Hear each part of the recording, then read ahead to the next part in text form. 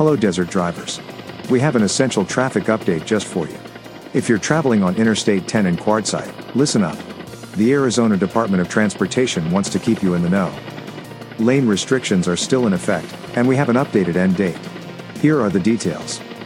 Continuing through November 10th, the eastbound lanes of I-10 will be reduced to just one lane. This restriction will occur 24 hours a day, 7 days a week. So pay attention folks. The lane closure will occur between Dome Rock Road, milepost 12, and Central Boulevard, milepost 19. So that you know, there will be a 14-foot vehicle width restriction. Please be mindful of your vehicle size. Also, the speed limit in this area will be reduced to 55 miles per hour.